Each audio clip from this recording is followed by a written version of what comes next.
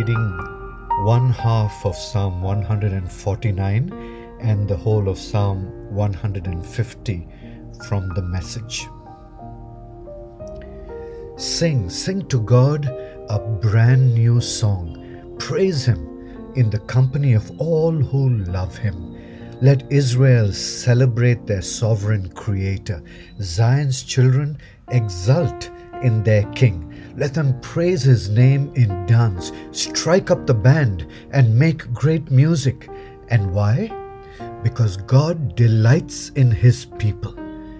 God delights in His people. Festoons plain folk with salvation garlands. Praise God in His holy house of worship. Praise Him under the open skies. Praise Him for His acts of power. Praise Him for His magnificent greatness. Praise Him with a blast on the trumpet.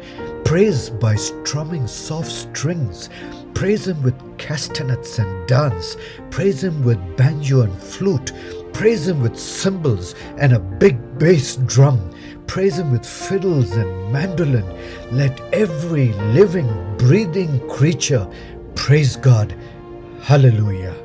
Let every living, breathing creature praise God. Hallelujah. Yes, Lord, we come as your people who are so thankful for who we are in our relationship with you, that you are our God, our Father who is in heaven. And Lord, just today we want to say thank you for how wonderful it is to know that you delight in us, that you take great delight in us, that you love us. Lord, we are so thrilled by that knowledge. And we just want to say today, thank you for your incredible, everlasting love for us.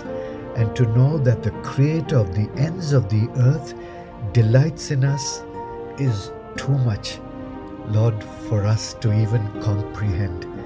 But we receive it and we bless your holy name. In thanksgiving, we praise you. And don't come with supplications today, only to say thank you and bless your holy name. And in that name, the name of Jesus, we pray. Amen.